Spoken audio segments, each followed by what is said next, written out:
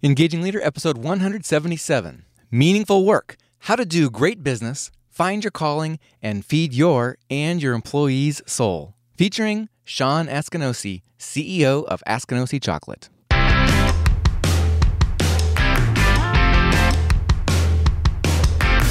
Does your leadership inspire trust, passion, and action? Welcome to the Engaging Leader podcast with Jesse Lahey, consultant, writer, and speaker. Jesse has helped executives engage hundreds of thousands of people. Join us now for principles to communicate, engage, and lead with greater impact. Welcome to the show, Engagers. Well, this is going to be a little bit of a different type of interview. For one thing, it's going to be longer than our typical interview. And I know some listeners will probably want to just listen to the first 30 minutes and take away some of the stuff, the practical things that Sean and I talk about in the first 30 minutes, and that's fine. But I'll bet there's listeners who are going to approach this the same way I did, that this is a different kind of topic and it's worth digging into deeper. This book is different than a lot of the books that we feature on Engaging Leader. We often choose books because and guests because we're aware of the guests or their work, or there's something about the topic that we just feel like that is really important for our listeners to hear. We haven't talked about that topic in a while, or this is something new and important. And that's all true, I guess, about this book by Sean Askinosie. But more than anything else, when I heard about the book, it just sounded like a great story. It sounded like something that I wanted to know more about. I had immediate curiosity, and I wanted to just find out about the story and then find out how to apply what Sean has learned and practiced into my own life and business. And it's not a tidy little topic like, here's 5 quick things to make a big difference. It's a little more about soul-searching work. Sort of doing the hard work to figure out how to be fulfilled by your work and help your team members be fulfilled by the work too. And to figure out how can you take the economic reasons for doing your business and also go beyond that to help make the world a better place. So that we end up working with a team that's engaged in a place where we can feel fully alive and contribute to something bigger than ourselves. And in this book, Meaningful Work, Sean talks about how he did that, and then he's really generous in terms of the step-by-step ways that he brought that to life, and how he suggests that we would do so as well if we want, in whatever aspects we want to apply in our own life, in our own business, and in our own leadership. Just quick background for you. In 2005, Sean Askinosie left behind a highly successful career as a criminal defense lawyer. I forget off the top of my head, I think he was 20 years as a lawyer, very successful.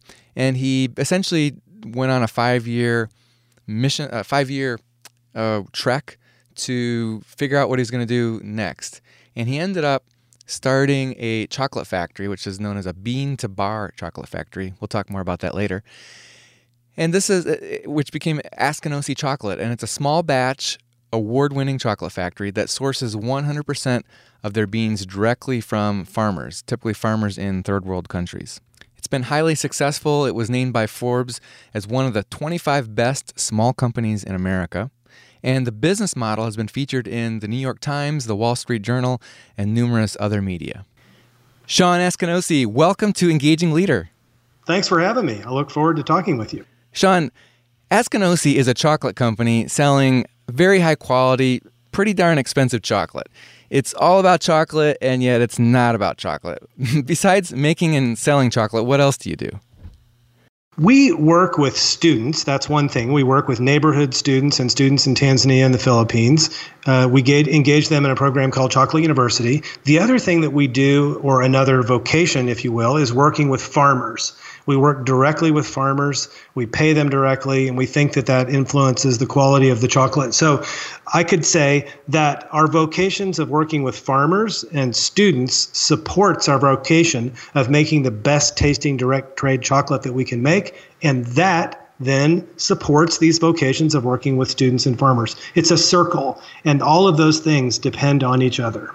Sean, how is the business model for Askinosie Chocolate different from other organizations and companies that have become well known in the last decade or two for being purpose-driven or mission-driven? For example, Tom's Shoes started in 2006 that has this one-to-one giving model. My belief and the way we try and aspire to run our chocolate business, and frankly, I think is a more sustainable platform, but not as easy to explain, one for one. And that is, if you say, we're going to no longer subscribe to this dualism of capitalism that really has existed, especially in Western forms of capitalism for the last 100 years. And that is to take philanthropy or charitable giving or charitable work and silo it over here and put the philanthropy people that work for the company over here. And it really started with lawyers, God forbid, because that's where the risk managers were. And risk management turned into corporate social responsibility, and filled with departments with a bunch of lawyers. So then of course the other main parts of the business, that is making money, making the thing, providing the service, are over here. What I'm saying is, let's just twist and tie those things together. Let's make those departments inseparable from each other as best we can, and just let them infuse each other so that the profit-making part of the business and the making and selling and producing, bookkeeping part of the business is literally melded together with the philanthropic or good works parts of the business, so that you really can't distinguish between the two. That's, I think, and see, that just took me like a minute to explain. I used to lay awake at night when Tom's Shoes came out. I went to go hear him speak here locally and everything, and I was so depressed back in the early days that I couldn't come up with a really cool tagline. Yeah. I didn't start taking any antidepressants over it, but it really caught me for a long time. That I don't have a tagline. I can't explain it quickly. But anyway, thanks for that question, because I believe that very strongly. Well, you do use that phrase, I think it's like direct to bean or bean to bar, and which I had never heard before reading the book. And it gets to the idea of it being a direct trade business. And so I tell people about how you look at your whole supply chain as opportunities both for quality, but as well as for mission and purpose. I was just in Ecuador last week working with two of our farmer groups, one in the Amazon, the other in northern Ecuador near Guayaquil. And the farmer near Guayaquil, I've been buying from him for almost 13 years, the same farmer. Last year, we helped him become an exporter so that he is not just a farmer, but he's now an exporter of record. The farmer group in the Amazon is a newer group for us, but the idea really is, can we establish not just a relationship with these farmers, but can we pay them directly, put money in their bank account, these small cooperatives, which is reducing the really Byzantine supply chain that's been set up for cocoa for many years, centuries. And can we then put more money in the farmer's pocket than they might otherwise receive? Can we visit the place every year to check on things and to further deepen our relationship with them, but also to check on the cocoa beans, which I did last week. Are these beans going to be good? And what other little quality things can we do to make them better? Or what can I learn from the farmers so I can apply it in other locations that I go and travel to buy cocoa beans? And it's not only about reducing the supply chain, it's about reducing or minimizing the supply chain in a way that makes sense, and in a way that makes sense for us to be able to then link that story to people who want to buy the chocolate and who care about where it comes from. And we're just kind of doing what we can to meet in the middle so that those people can learn more about each other, the farmers about the consumers, and vice versa. So I could go to the grocery store and buy a $1 chocolate bar, Or I could search out these handful of relatively small number of places where I can buy Askinosie chocolate and spend $5, $10 or more for a bar. And when I taste the difference, it's very high quality chocolate. But it also I can know that I'm making a difference to a single family in South America or in Africa, as well as to the local community there through the efforts that you're working on with the students and with the women and the just the economic environment that they're raising their families in. That's right, and we like to say that this $10 chocolate bar is a greater value than the $1 chocolate bar because of what you just said, because of what you articulated. It really is a greater value. Now, it requires some work on your part, though, to look for us, as you said, not only to look for us, but then to look us up and say, well, what are these people about and what do they do? I think that what you just described is a small slice of what's happening in our world in terms of informed and educated buyers, consumers, customers. And we're seeing this model repeat itself over and over, not just in food, but really in all areas, because we can. It's not that it requires some effort on your part to look us up, but not a lot of effort for you to look us up and see, hey, are these people doing what they say they're going to do? What can I learn about them? To make a decision that will, as you said, impact the lives. Not a ton of lives. I'm not trying to say that. I mean, we only have 16 employees. Yeah. And it's these farmer groups that we work with are small, but it is making a difference in a small way, and that's who we are. That's what we're trying to be. Yeah, I love in the book at some point you say something like, we're not trying to save the world. I can't save the world, but I can be a small lamp of light. I can be one example of love in the world. That's right. That's right. And I get that from the sort of metaphor there of the lamp and these words that you just said from a Catholic theologian named Jean Vanier, who's now, I think, 87. And he is the person, a French-Canadian, who founded the L'Arche movement in France in 1967. And the L'Arche movement is for these tiny communities where people with intellectual disabilities live in community with those who don't. And so he's a theologian, but he also is very involved with these communities. And I love the way he puts that, because it kind of made me breathe a sigh of relief, like, oh, whew, okay, I don't have to save the world. I can just, and he gets it, of course, from Gandhi, who got it from, who knows, fill in the blank. But, that the idea that not only can I not save the world, I don't want to save the world. And in true sustainable fashion, that I need to change me. I need to change my heart. And if I can do that over my lifetime and behave in such a way that reflects that, then that is what sustainability really is. It's harder.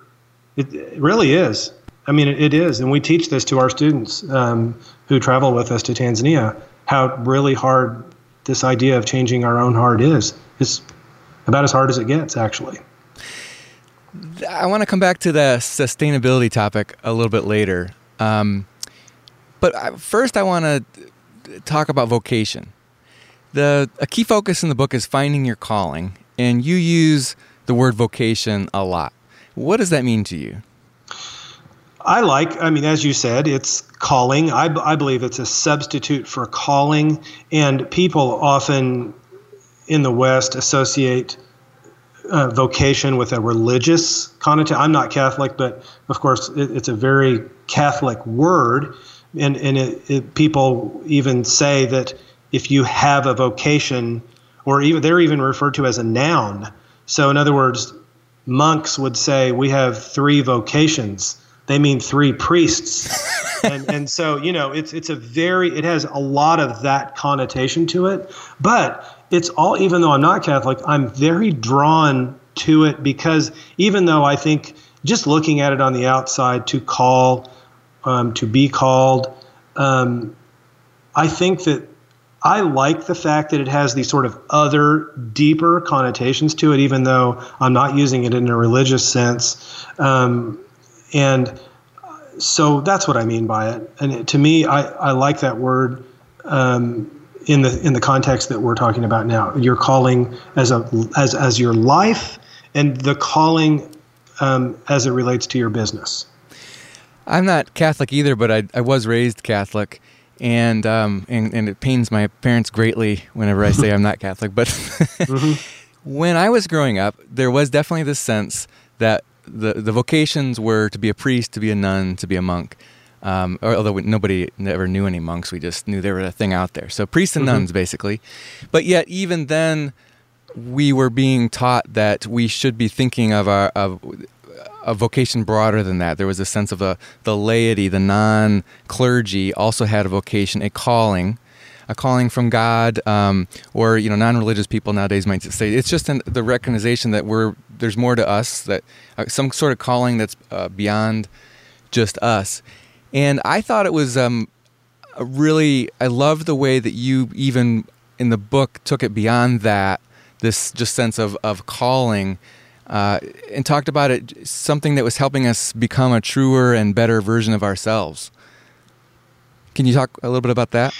Sure. I also think it's important to note that for us, our vocation it's not something that must be set in stone and never change. My vocation was to be a lawyer for 20 years, and then I needed to transition to the new vocation, and I needed to find it.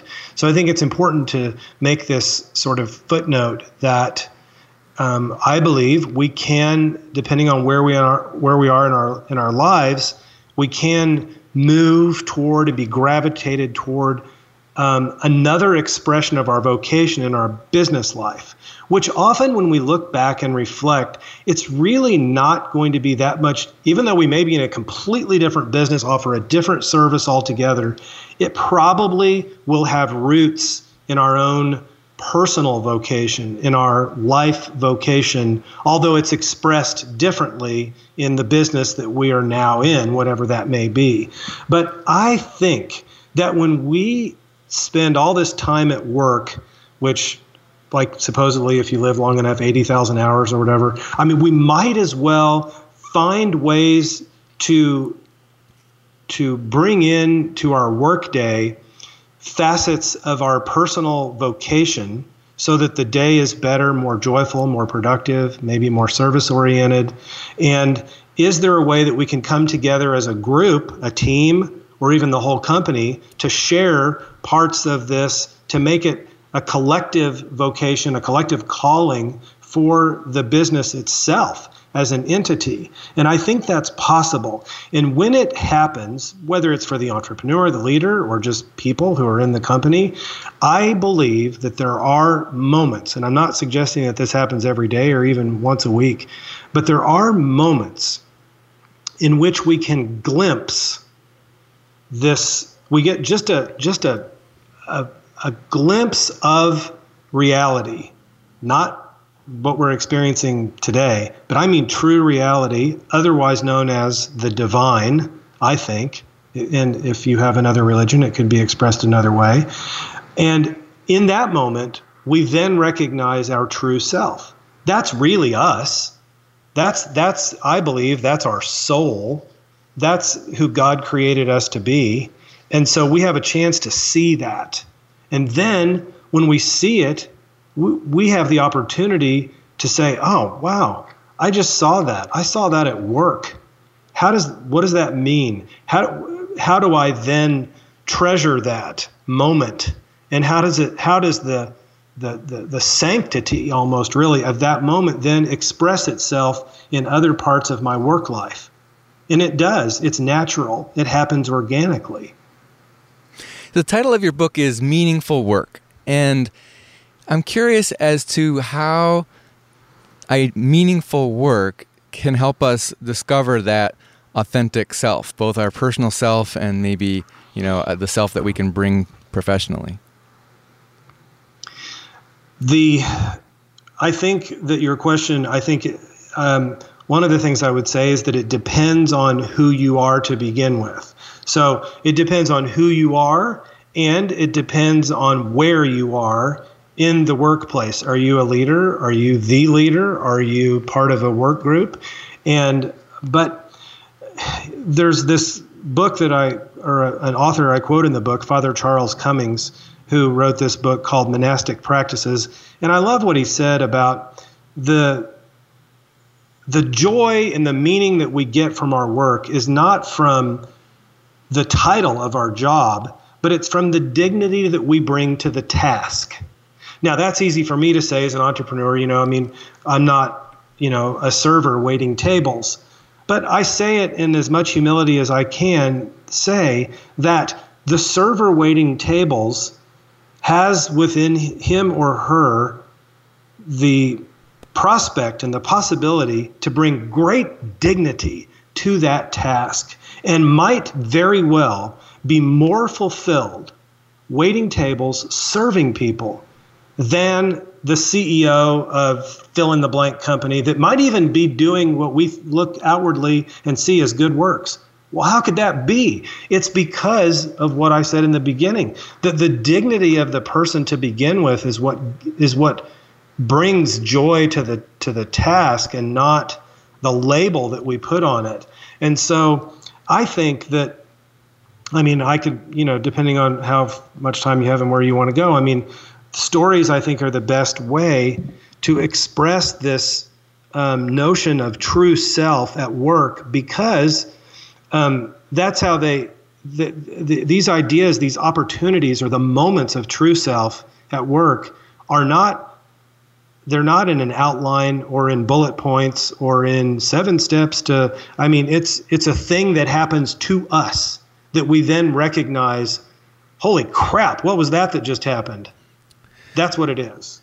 Yeah, and you didn't necessarily use these words, but at several points in the book, you touch on the joy and perhaps responsibility as leaders and business leaders and entrepreneurs to provide those moments, help our team discover those moments too, discover their calling, discover their authentic self. But yeah, if you have a story to share, I'd love to hear it.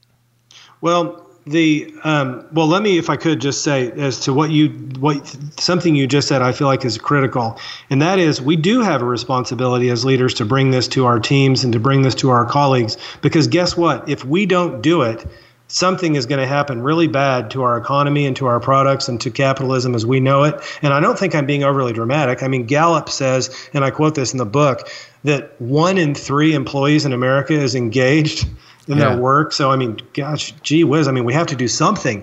We have to do something to turn the tide on this, because it's ultimately going to, that disengagement, that is the 2/3 that are not engaged, don't care about their work. Well, that's going to find its way into our product and services.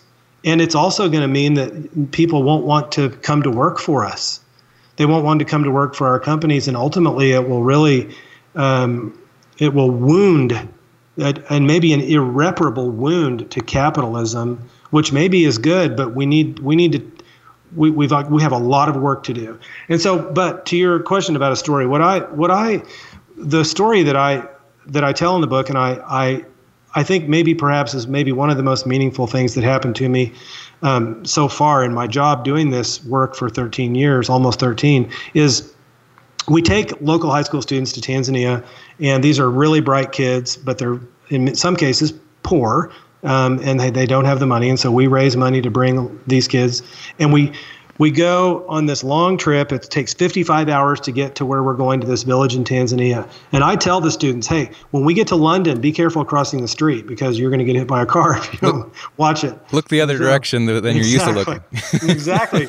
And so but I explained to them, look, when you get to Dar es Salaam, your senses will be completely engaged. We'll take a puddle jumper over across Tanzania. We'll get in a little van thing. We'll ride for another 6 hours. And when you get to this place where we stay overnight, Nothing will seem like Springfield, Missouri. I mean, it is not. You're tired. The next morning we get up and we take our little van, and the kids are, they're jet lagged, and we ride out this little dusty road to go to this little high school where we have a Chocolate University relationship. We that's a program we have to engage kids, Chocolate University.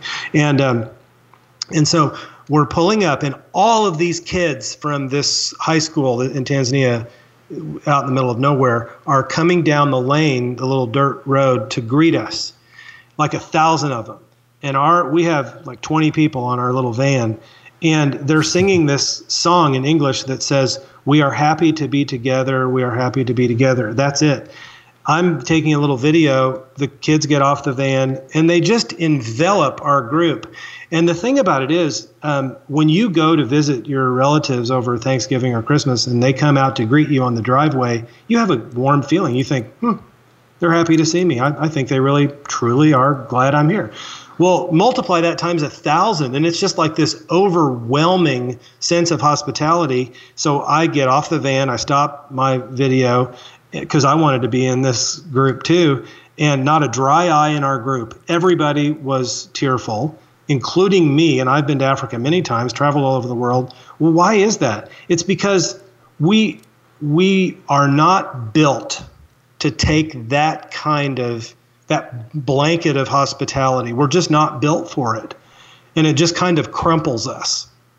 So when I looked back on that video over the years, I've thought to myself, well, that's what heaven's going to be like. I'm going to get off a van, and I hope some people will be there to say they're happy to see me or something like that. Then I thought, no. As I looked and reflected more on that experience, I thought, no, it's not what heaven's going to be like. It was heaven. For me, and for someone of another faith, maybe it was some other expression of the divine, or an expression of my true self, just in that moment.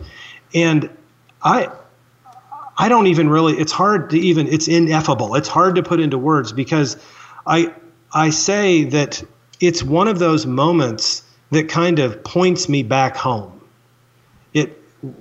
And another way of saying my true self.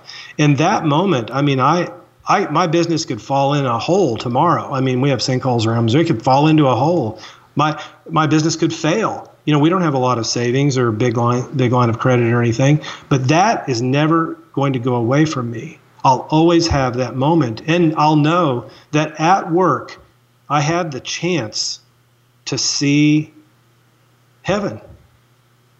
And that's one of the best stories that I can tell about it. And it doesn't have to be in Tanzania. We all can have these kind of experiences, and we might as well, man. We're at work for a long time. Yeah, you shared in the book an employee right there in Springfield at the chocolate factory who wrote you this wonderful note saying something to the effect of, if this all ends tomorrow, it will have been worth it. Everything we've gone through has been worth it. It's been an incredible ride. Yeah. And I tell you, those, again, and thanks for bringing that up, that's another example of what I mean when, the day is hard enough. I mean, for us entrepreneurs that are just slogging through and trying to make it and trying to do the right thing and solving HR problems and solving manufacturing problems or service delivery problems. And so I just believe with everything that I have that it's possible, regardless of how much stress is in our daily business life, it's possible for us to create these moments of joy and gratitude. That sounds a lot like Oprah. I'm not trying to go all Oprah. But you know what I mean? It's there. We can do it, and it's not about money or numbers of employees. That's not what it's about. You mentioned engaging employees, and that's obviously a very important strategic need that many companies are focusing on. You look at it as a combination. There's this aspect of dignity and meaningful work, which is sort of wrapped up in vocation, as well as this idea of kinship. Maybe can you talk a little bit more about what you think about engagement and those ideas? Yes, and kinship. I love that word, and we actually have a chief kinship officer here who works for us part-time, and she's also the executive director of our Chocolate University program. But I get this notion of kinship from Father Greg Boyle, who is a Jesuit priest that founded Homeboy Industries in Los Angeles, and he has worked and lived among gang members in LA for over 30 years. And he talks about kinship. And the reason I love this notion of kinship is because in the periphery of kinship, or really kinship is in the periphery of compassion.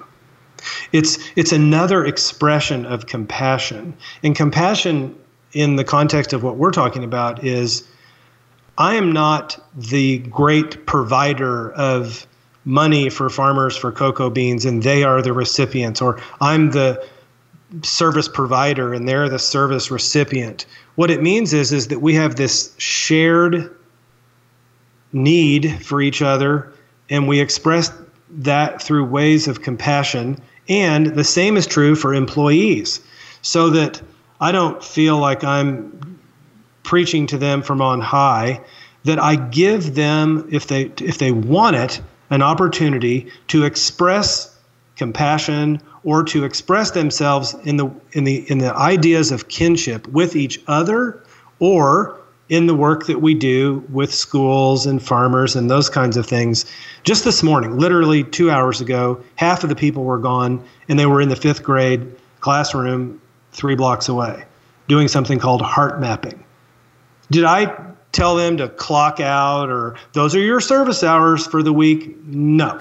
It's just part of what we do. Them working with 5th graders is every bit as important as making the next chocolate bar, because it's who we are. And so I think this really goes back to what I was saying about this notion of duality between philanthropy or charitable giving and profit-making centers of the company. If we can go back and begin to kind of experiment in ways in which we can intertwine those together, then I think it becomes easier for employees to become engaged in some of those activities that don't seem like profit-making activities, like going to the elementary school to work with kids on heart mapping. And so I believe that, like I said, if we don't offer these opportunities of kinship at work, then we're going to be really sorry because of the state of affairs 50 years from now or less. And why? Because what's the opposite of this? The opposite is indifference. And indifference, as expressed in our products and services, well, I quote in the book a lot Khalil Gibran, and he said, "If you bake a bread with indifference, you bake a bitter bread that feeds but half man's hunger." Isn't that true? It's true for chocolate. It's true for if you're, H&R Block preparing people's taxes. It's true for everything. So we've got to find a way to give employees an opportunity to express the opposite of indifference. How do you define kinship in a work setting among employees or among your supply chain? Well, in the supply chain, it's much easier, I think, because we're not constrained by sort of Western notions of friendship and relationship as it relates to suppliers and producers and farmers. And so for us, we express kinship with farmers just by listening to them, by being open to the farmers and members of their community being teachers and us being students, despite their age. We're ready for that. We're ready for the juxtaposition to be students. That's what I mean. And when it comes to suppliers and farmers, but when it comes to employees, that it depends. I think it depends on the company. It depends on the culture. So, for example, it could be how we celebrate workiversaries, for example, is another way we express kinship when we have workiversaries. Or if one of our coworkers is sick or has a spouse that is sick or suffering from a terminal illness, for example. There's opportunities in which we can rally around that person and that family as best we can and provide kinship for them. And so it's not, but we have to be careful that we don't superimpose,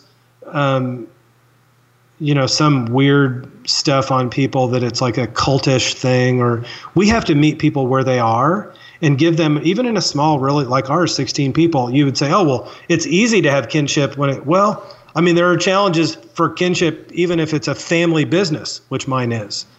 And I think yours might be too. And, that presents its own challenges of kinship. So I just think it's important that we think about these things, that we give a great deal of consideration about kinship at work, and how that may be expressed. However you think that kinship is expressed at work is going to be more kinship than you had 2 weeks ago because you've given some thought to it, Yeah. Well, just as one practical example of encouraging kinship or building kinship, go ahead and tell us how you do workiversaries. Sure. The workiversary thing is we have staff huddles here where everybody, because we practice open book management, right now we're in an every other week staff huddle. Everybody stops what they're doing. Everybody's here. We go through all of our reports, open book management, talking about the numbers of our company and what they mean, the financials and all of that. But when it's someone's workiversary, they come to the front of the room, they sit down, and person by person will look at the person sitting there and they will say what they love, admire, or respect about that person. And the person just sits there. They don't have to say anything. They don't say anything usually. And person by person, you don't have to say, I love you, but some people say what I love about you, or I love that you this, or I really admire, and they just look right at them. And I'll tell you, I've been doing this for many years. There are a lot of tears in those moments because we're not used to hearing those kind of direct appreciations for who we are as a person and how we behave at work. And that's a very, very powerful thing that I think people like here. Now, we ask people that we had someone not too long ago who didn't want to do it. I didn't force the person she was too uncomfortable with it. That's fine. Again, it's meeting people where they are, not taking something like that for granted. But that's a very, very powerful, cheap tool that we've been using. And that's, I think, it's just another way for people to understand how appreciated they are.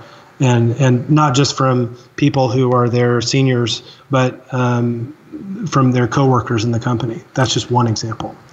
Has there been any issue of cynicism maybe at that particular practice? Like, well, this is obviously such an artificial construct. We're just putting people down. Of course they're going to say something nice out of us, and they probably just are trying to get something out of us. You know what? No. I think that's a great question, but I haven't experienced that. But I'm also not going to say that over these years that I've done this, that every single person participates with the same level of enthusiasm but I have not experienced cynicism about that. And part of the reason I think is because we thankfully don't have a lot of bickering in the company. I don't even really know how that works because I ran a law firm before this, and I feel really fortunate that the group that I work with, I'm not going to say there aren't little tussles now and then between departments or whatever, but for the most part, the group really does have a deep respect for each other and what they do, and that comes out in these meetings. And we're a very transparent company. We talk about a lot of things in these meetings, and so there's an expression there's already this context of transparency. So this idea is not like cold water, because again, and that activity is another sort of extension of transparency in a way. But I could see how in some environments it might be taken as that, and there would be some cynics. And this is a good time for me to say too, yes, we do all of this work. I mean, we're feeding 1,000 kids a day right now in the Philippines, and we've been doing this. We've funded now just over 1 million meals sustainably. And you know what? Not every single person in the company is as into it as the next person. And I talk about that in the book too, about, well, what do you do if not everybody is like on the bus, and totally behind. And I think it took me years to not be kind of hostile about that. But I really think the place where I am now is a much healthier place, which is, that's fine. I want to, again, I need dissension on some things like that, because I think it makes for a better result when people are willing to even express how they feel about it. One thing I'm curious about, on the topic of visioning, you have this passion and a skill set which you learned from Ari Weinzweig from Zingerman's, who has also been a guest on this show. Do you actually do that for your employees? Help them? I know you teach it a lot with students, but is that a process that you've also helped your employees with? Yes, we have over the years had the opportunity for those who want to do it, for people to write their own vision, picking the time frame, using that tool. But it's interesting that you bring this up, because one of the things that we were talking about last week was finding a way that we can delicately incorporate visioning in the, I don't want to say, well, kind of in the review process. So one of the things that our Chief Kinship Officer is working on right now is how to more formally incorporate that in a way that will not reveal things that they want to keep confidential, but that will help them in their professional life, even if it includes not working here. That's a delicate place to be. But I feel like this visioning tool is so powerful that we're missing an opportunity to help our employees dig deeper into their own professional lives as they aspire to something even better than what they might have here. So we're literally exploring that right now, because I think we're going to be able to come up with something that will fit. I hope. Yeah, that's cool. And just for our listeners, this is helping people identify that unique intersection of their talent, what the world needs, and their passion, at least in this moment in their life. That's one aspect of visioning, but the if I could pull the lens out a little bit, really the sort of macro view of visioning is that what and I ask farmers to do this, and students in Tanzania, and I did it last week in Ecuador, or the week before last in Ecuador. I did it last week for a nonprofit that I co-founded 17 years ago. It's a grief center. It's for all the board of directors. But what the idea is, we say, put yourself in the future, agree upon some future time, 10 years, 5 years, 3 years in the future, and we're going to write down in the present tense what that future is going to look like. No bullet points, no outline. We're going to write a narrative story. We're going to take 20 minutes. You're going to write the whole time, and we are going to facilitate what that future would look like with details, with all the senses engaged. And like I said, I've done this for everything from 8th graders on up to farmers in rural Tanzania. So it could be your vision for this idea of finding your vocation, or how your company can express its calling, as you just described, this intersection of talent, passion, and what the world needs. But it could also be something, you could write a vision for your marriage, which I've done. My wife and I wrote a vision for our marriage. So it could be, this is a powerful tool, and I'm going to see Ari tomorrow. I'm going up there to speak at some Zing Train seminars. And but anyone interested can read more about this tool through Ari's books. And that's cool that you've had him on the show, because many of his books talk about this process of writing a vision. And he's the master and my mentor. And well, just for our listeners to know, if you ever can make it to Zingerman's Deli, it is one of the places that you can get Askinosie chocolate. It's a very fun place. I've taken friends and clients there. Great place to go. But until now, I didn't know that I could get your chocolate there, so that's really cool. Yeah, they've been customers since almost the beginning, and Ari has been very kind to us over the years, and as I said, has helped me. I mean, when I was in Ecuador 2 weeks ago, I called him in the middle of a visioning session with farmers to get his opinion on something. And so that was kind of surreal. Yeah. Him talking with the farmers, but it was fun, and he's gracious with his time in that way to help out, which is really nice. Yeah. He is a very generous person.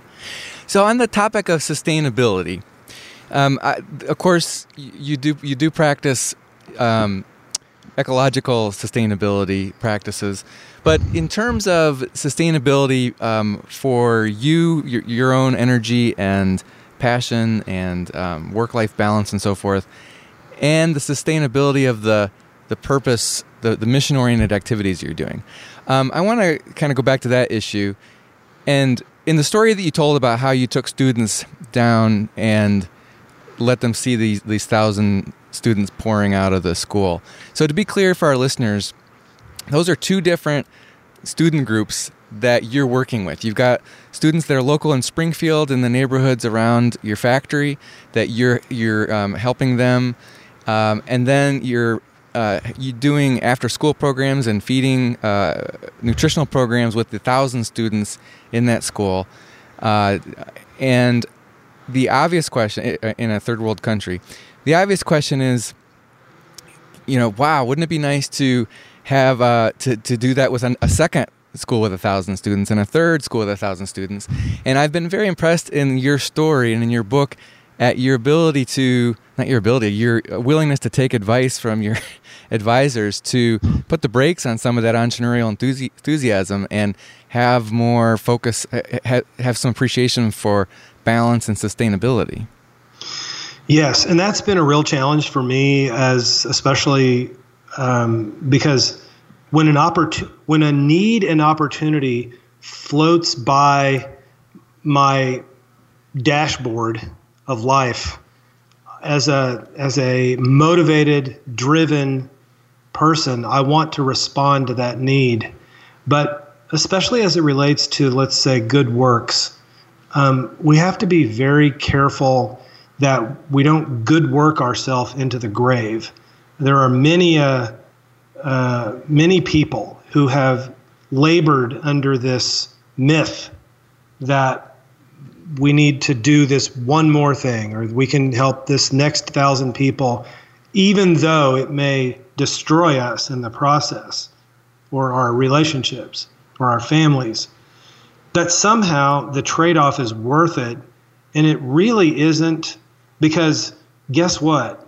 We're not the only person who can do this. I'm not the only guy that can engage students in East Africa, or person, or man, or woman. I'm not.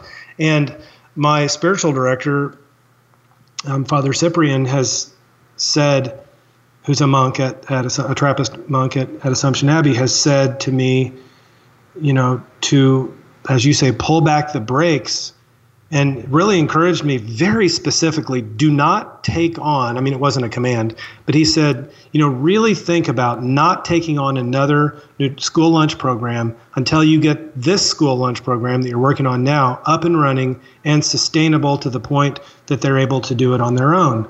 And at first I'm not going to say I was defensive toward Father Cyprian, but I was a little bit hostile. I was in my mind, I'm thinking, who are you? You've been at the monastery for 6 years. What do you you can tell me about how to pray, but and these are malnourished kids. You're telling me don't feed a starving kid, huh? Yes, exactly. That's essentially what he was saying. But I also think that I think it requires to some degree a practice of humility to some degree to say, okay, I am not God's gift to the world. I can do this one thing, and as we talked about earlier in our conversation, can I even take this thing and just change me? Can I just transform my own heart and recognize in humility that not only is that enough, but it's awesome. I mean, it's the greatest accomplishment of a lifetime.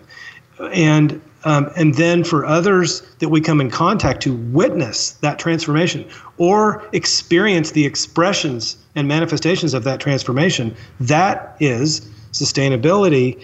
And, I say in the book, and my daughter's the one who coined this phrase, that we don't want to necessarily get bigger, but we want to get better at staying small.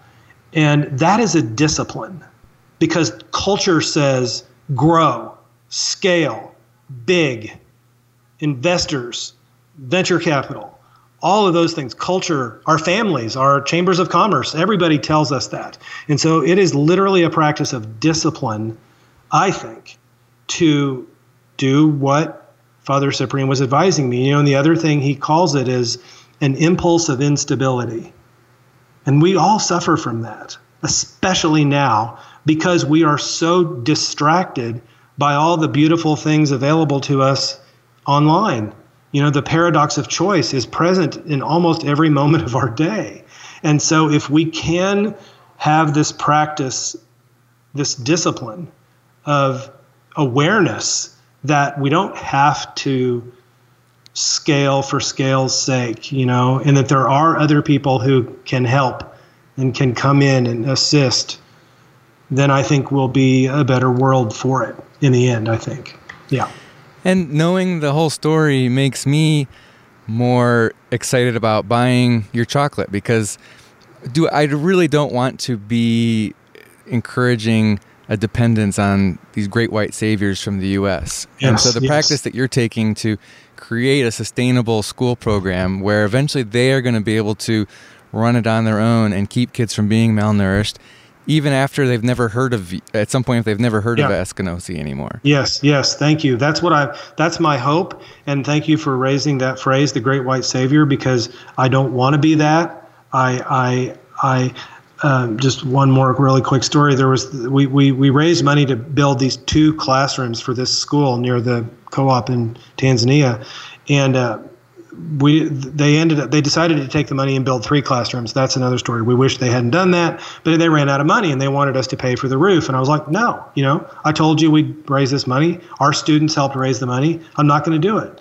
Well, they found the money from some big, huge European chocolate company, and I got an email from one of the leaders of that chocolate company just out of the blue. I didn't know the guy. And he said, hey, we solved your problem. We put a roof on the school.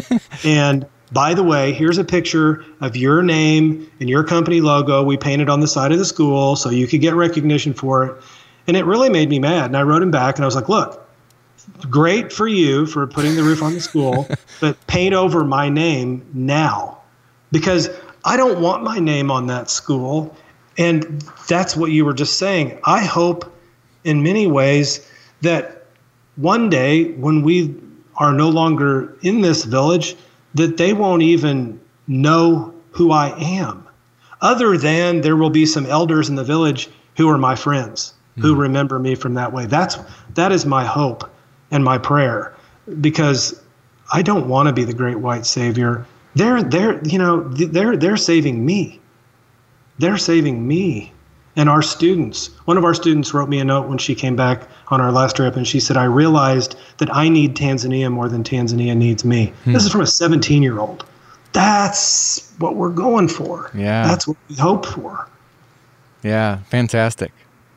So one real personal question I have is, what does Karen think about all this? Because your wife Karen, I'm reading this and like, wow, you're constantly traveling the world to every year have a face-to-face with your partner farmers. And what does she think about you being gone so much and working so hard at all this? There's been a sort of there's been a transition, or I should say phases of her. It's funny you asked me that. Nobody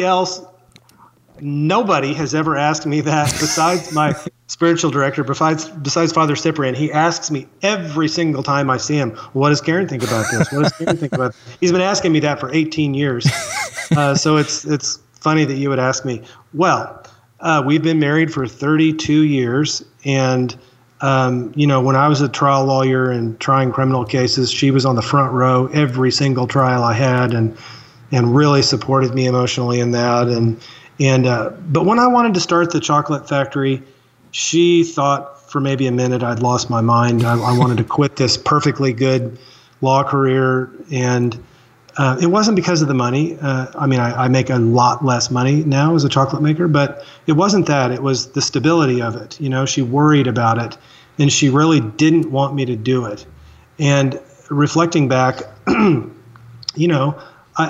don't think I was as good a husband in that sense that I could have been, because I really was so hard charging and so motivated to do it that I discounted her beliefs on that.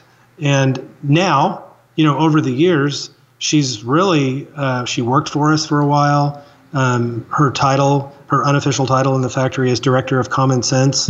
And my daughter, Lauren, who co-authored the book with me, is our Chief Marketing Officer. But Karen will be with us in Tanzania when we take the students, and she'll play an active role, and she has in other trips. And so, she will probably start traveling a little bit more with me. She wants to go to Ecuador. And when I go, I'm not gone for a really long time, especially now, because I've become so efficient at what to do when I'm there and how to solve problems quickly, so I don't have to be gone from home too long. But, this is a great question, Jesse, and we could probably talk for another hour about this, and that is, you talked about work-life balance. I don't even really know what that is. I don't even know what it means, but I also think, too, that we can get caught in that trap, because I think that I think, at least for me, I find greater awareness of how I am in the present moment by just doing that, by just practicing the present moment when I'm at home or with my family or with friends. And that is an aspiration. I am not great at this. And so it's something that, I am weak. I am weak in that thing that we're now talking about, because I just am, and I need to get better at it. And it's something that I'm very mindful of. And so if I'm mindful of it, then I can be and am better at expressing it, because she has been she put me through law school, and, I'm hoping that in the coming years and days, that I can express that better.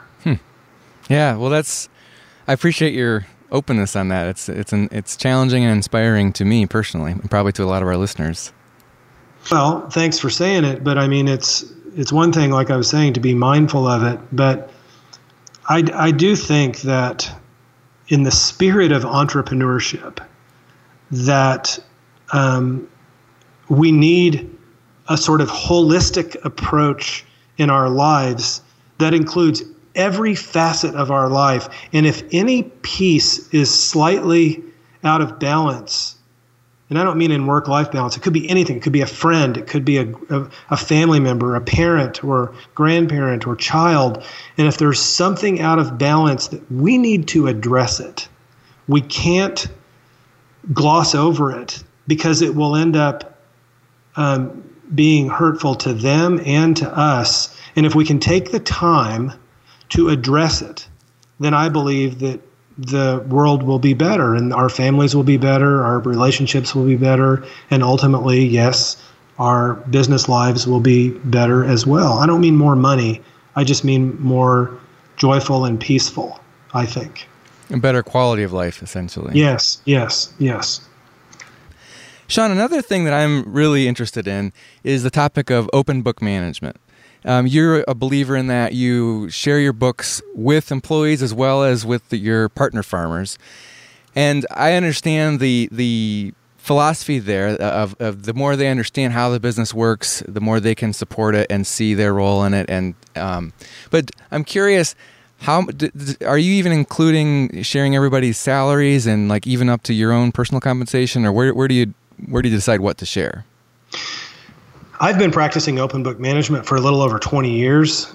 So I did that in my law firm, and so I've done this in a service context and now in a manufacturing context.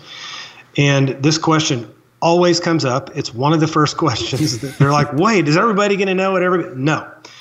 The labor number and the salary numbers are all rolled into one big number, and it's open book management is defined in that way as transparency for the company numbers, revenues, expenses, net income, cash flow, debt, those sort of things, and what they mean in everyday life, what they mean in purchasing power, what they mean in how bonuses and salaries as a line item, but they don't mean that we will know what each other is making. And it's one of the great obstacles that many entrepreneurs have when they are considering rolling out an open book plan. And but no, they don't. That's not something that is shared, and it's really never come up. Is there a resource that you would point a leader or entrepreneur toward to get an idea for how to do open book management? Well, I think one of the great resources is Zingerman's ZingTrain, and Ari Weinzweig are not only practitioners of open book management, but they teach it. And they teach it in seminars all of the time. And another one would be The Great Game of Business, which is in my hometown. And they teach open book management. And there are many ways that entrepreneurs and business leaders can sort of dip their toe in the pool to see if it's something that they might enjoy and might like to bring into their company. And but for me, it's really just, I've been doing it for so long, but I don't know everything there is to know about it. There's always more to learn. But the big thing for us now is opening our books to farmers. So this summer when we'll be in Tanzania, our financials will be in Swahili, as they have been every year that we've been going there since 2010. Wow. The financials were in Spanish last week in Ecuador, and we have profit shared on every single bean purchase that we've made since we started the company. And last year we literally published on our website something called a transparency report, which doesn't have a bunch of fancy graphics, but it's a spreadsheet showing every bean buy that we've ever made, how much it was, how it compares to the world market price, how it compares to the fair trade price, how much profit share there was, and how many of those contracts did we pay in advance. So the farmers, we were financing for them at 0% interest. And all of it is there for people to see. And it was audited by a Drury University audit class, accounting class. And so those things are really important to us. And I don't share profits with farmers because of it's not like sharing profits in the United States, so I don't suffer from this kind of Western view of if I do this for you, employee, are you going to do that for me? There's no quid pro quo. I mean, I've been sharing profits with farmers for 10 years, and really I do it because it's the right thing to do. I cannot really point to you. I don't even know if I could say, do we get a better quality bean because we profit share? I'd like to think that. But even after 10 years, I mean, I think we get good quality beans because of a lot of other things that go into that recipe, but that we do for farmers. But so I'm not going to Americanize that, and say, oh, well, it's. But I will say it's pretty cool, though. I mean, and my daughter and I, it's one of the things we both really love, and to be able to hand a big stack of shillings to farmers and in a ceremony and let them figure out what they want to do with the money. That's a lot of fun. You guys really care about everybody in your supply chain, your employees, your profit farmers, and everybody having dignity in their work, having a decent lifestyle, and being able to feed their families and so forth. And so, yeah, that comes across in a lot of ways. And profit sharing is probably just it's just consistent with everything else you do. Yeah, it is. It's one thing. I mean, making sure, like, just last month, starting May 1st, we were able to offer group health insurance. That was a big deal. I mean, I've been thinking about this for 10 years and trying to find a way to do it. And finally, through our Chamber of Commerce, a vehicle became available, and we went through the application process. And it's one of the great moments to me in this business to be able to have this option. So these are congratulations. It's all, thank you. Yeah, it's a big deal, really big deal. Now, it depends. We'll see how long it lasts. That the premiums go up like crazy. So next year, they're probably going to, who knows? But at least for now, everybody knows that this is a year-by-year deal. So, yeah, I mean, it'll be hard to put the toothpaste back in the tube, but we're hoping that we don't have to do that. Well, for the sake of our listeners who maybe were scrambling, trying to take notes on the references that you mentioned regarding open book management, we will provide links to all those in our show notes for this, as well as just where folks can get their hands on your book, Meaningful Work, and your chocolate. Can you tell us how folks can do that as long as we got their attention right now? Sure. Yeah. Thank you. Well, askanosi.com is our website, and people can go on the website and order online, and we ship all over the country, and we do it all here. We ship it ourselves. We make it ourselves. We're really careful about temperatures. We ship chocolate even when it's hot. The other thing you could do is go on our website, and there's a zip code locator to see if there's a store near you that carries our chocolate. We sell to specialty food stores, usually smaller ones around the country. So that is a way to do it. And as for the book, people can get that on our website or on Amazon or Barnes & Noble or Indie Read. There's a number of ways that people can get just by searching my name and Meaningful Work. And that will find it. And is there any social media that you're active on? Well, I quit personal Facebook and Instagram in January, that's another topic for us to discuss someday. But that's been kind of hard. But so my company though has askanosi.chocolate on Facebook and Twitter and Instagram, and I am only on LinkedIn now. And so I'm Sean Askanosi. I'm easy to find on LinkedIn, and I use that. And I have a blog that I try to write on once a week, SeanAskanosi.com, and that's really a place where I'm trying to write about things that really, all of the things we've talked about today are things that I'm writing about, trying to touch on my blog, and that are sort of ancillary to the book and these ideas of meaningful work.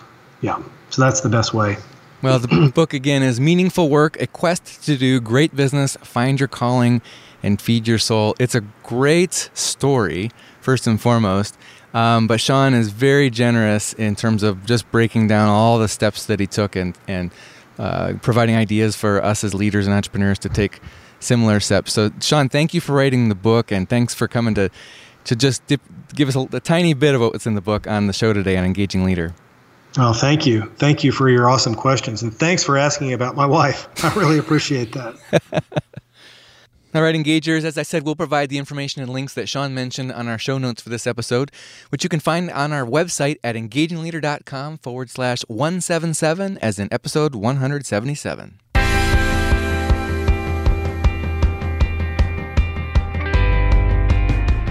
Our thanks to Monica Harrison, our producer, Tom Hitchcock, our programming director, James Marler, our sound engineer, JJ Leahy, our social media guru, Rick Tarrant, our announcer, and Max Brody, who composed our theme music. Until next time, remember, in the 21st century, the real movers and shakers aren't just leaders, they're engagers.